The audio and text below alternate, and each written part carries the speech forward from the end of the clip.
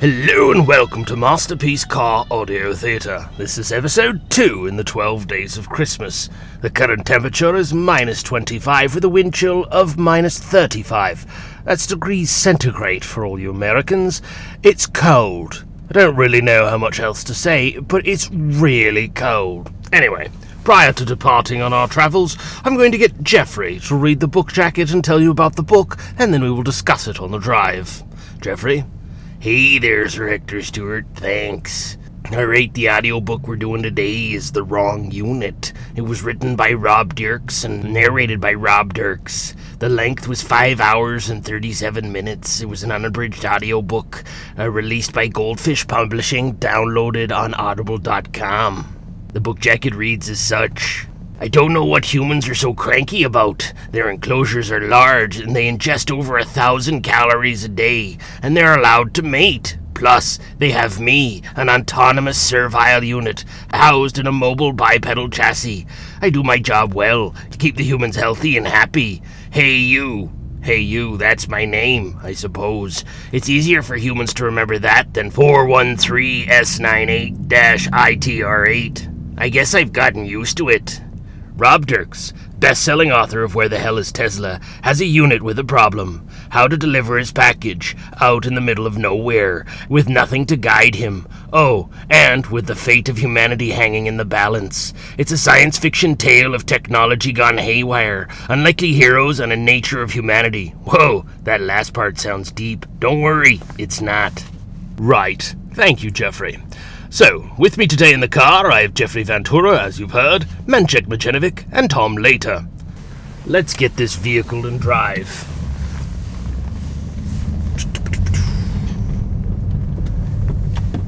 Who would like to start the discussion?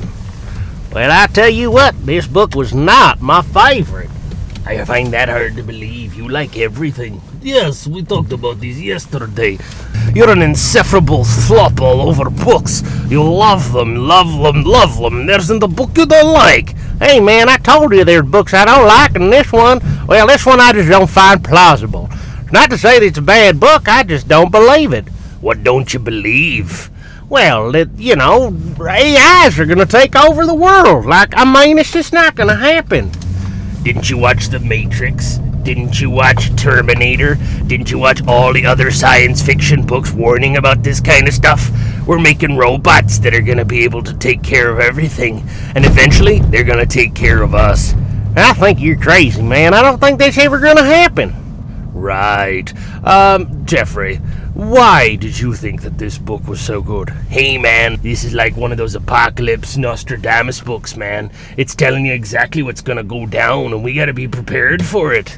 Right. And what exactly is going to go down? Well, they're gonna cull the population, because, they don't need to have that many people. I think the magic number is like 4 million or something like that. At least, they don't want too many people on the planet. Right. Menchek, why don't you shed some sanity on this conversation? Sanity? Yes, well, not that I think that we're all screwed by computers, but it's certainly a problem and definitely a possibility. As for the book, I liked it. It was funny. I like all of story, from Robot's perspective. A very interesting individual, and I like seeing how he progresses from the beginning to the end. An hapless hero, if you will. Yeah, man, he wasn't prepared for none of that stuff. They just, grabbed him off the bench and tossed him into hell. Be careful, we don't want to give too much away from the book, but yes, you're correct. He was certainly not prepared for what happened to him. But then again, that is a classic trope. Well used, I think, in this book.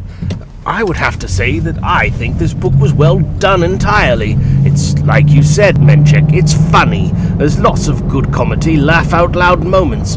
And all in all, it's a good story. Well, all I gotta say is that I liked Where the Hell is Tesla way more than I liked this book. But it was okay. It wasn't terrible, and it was entertaining. I just don't think that the premise is all that plausible. Well, Tom, I can't entirely agree with you. There are warnings in the media of this kind of folly. And, people, they don't actually act in their best interests. A lot of the time, we'd rather shoot ourselves in the foot and see if we can walk with one leg. Yeah, anyway, I digress. Overall, I thought that this was a good production. There was a couple production flubs that I might note, but that's only because I'm particular about my audio. Yeah, man, at like 4 hours and 29 minutes, he's got like one repeated word. Ooh, big deal. I think this guy did it all on his own. You should give him props for it. Right, yes, of course, the audiobook exchange and doing your own narration, that is quite a task, and I think this author does it well. I think that his voicing of his characters is well done, especially the robot. I know there's not a whole lot of emotion in a robot, but that's part of the challenge now, isn't it? Keeping the emotion out of the voice. I don't know, you seem to have some shit down. Listen, they are clearly traveling through Russia, most of these books. And it is very, very true. Stark and nothing. Just cold and ice. Kind of like this drive right now. All I see outside is ice and frozen deer to the road. Who lives here? Hey man, we should really stick with the book, you don't need to talk about how you just saw deer frozen to the ground. By the way, where was that? I missed it. I must say I do like how the story was delivered, in sort of reports.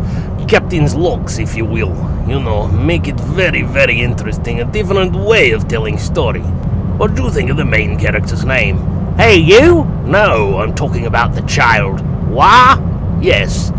Well, I guess it sort of could happen, computers aren't all that smart, and there you go with the computers not being smart again. Look, man, it's gonna happen. We're gonna have robot overlords, and they're gonna take over this whole entire planet. And you, sir, you are gonna be a pawn in their grand scheme.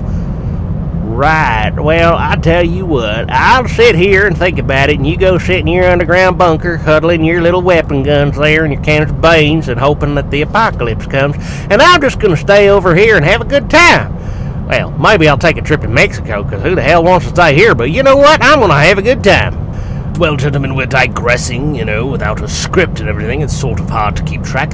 Let's get on with the voting, as this is a short audio podcast, and it is freaking freezing out there, Mr. Bigglesworth. Tom, let's start with you. Since you didn't like the book, what would you give it out of 5? Well, I'll tell you what, Sir Hector Stewart, like I said, I don't like the premise, but I thought it was a well-written book, so I'm going to give it a 3 out of 5. Uh-huh. And Menchik? Yes, the book was funny, entertaining, and I enjoyed it. It could have been longer. Really short, in my opinion. For that, I give it a 4 out of 5. I wanted more story, and I thought that perhaps it could have been longer. Well, man, I think that this book is just awesome. I'm going to give this book a 5 out of 5. I thought it was a perfect length, and I'm going to put it in my Nostradamus library. One of those books that's going to last through the end, and that way we've got a blueprint and a map for the future. Oh yes, and when they dig it up 5,000 years from now, they'll call it the Geoffrey Ventura Dead Sea Scrolls and try and decipher the meaning of life. Anyway, I thought the book was well done as well. I thought it was well written, and I will give it a 4 out of 5. Excellent. Now, on to Mr. Dirks' narration. What did you think of the narration, Geoffrey? Well, I thought he narrated it excellently well, like I said before. His pacing and narration of his characters was well done. I give him a 5 out of 5. Menchik? Yes, I thought very well done. He did a good time. I did feel a little rushed at the beginning, but he got into a good, easy pace that I could follow. I give 4 out of 5. Tom? Well, I always like the narration, and I like it when an author narrates his own work, and I thought he did a good job, so I'm going to give him a 4 out of 5. Yes, well, I'm also going to give him a 4 out of 5. There was a couple of audio editing flubs, and yes, like Benchek said, he was a little speedy at the beginning in his delivery. He did settle down into a nice easy pace that was easy to follow, but prior to that it was a little hard to get into the book. Not too hard, though. You don't want to miss out. Trust me when I say this, it's worth a tiny bit of irritation at the beginning to hear the entire story. Excellent. Well, as a group, we recommend this audiobook, The Wrong Unit by Rob Dirks. It is a very short book, and you can get it on audible.com. If you haven't downloaded a book from audible.com before, there are many, many coupons out there to get you a free audiobook on a 30-day trial. Why not try this one? From all of us here at Masterpiece Audio Theatre, good morning and have a wonderful day.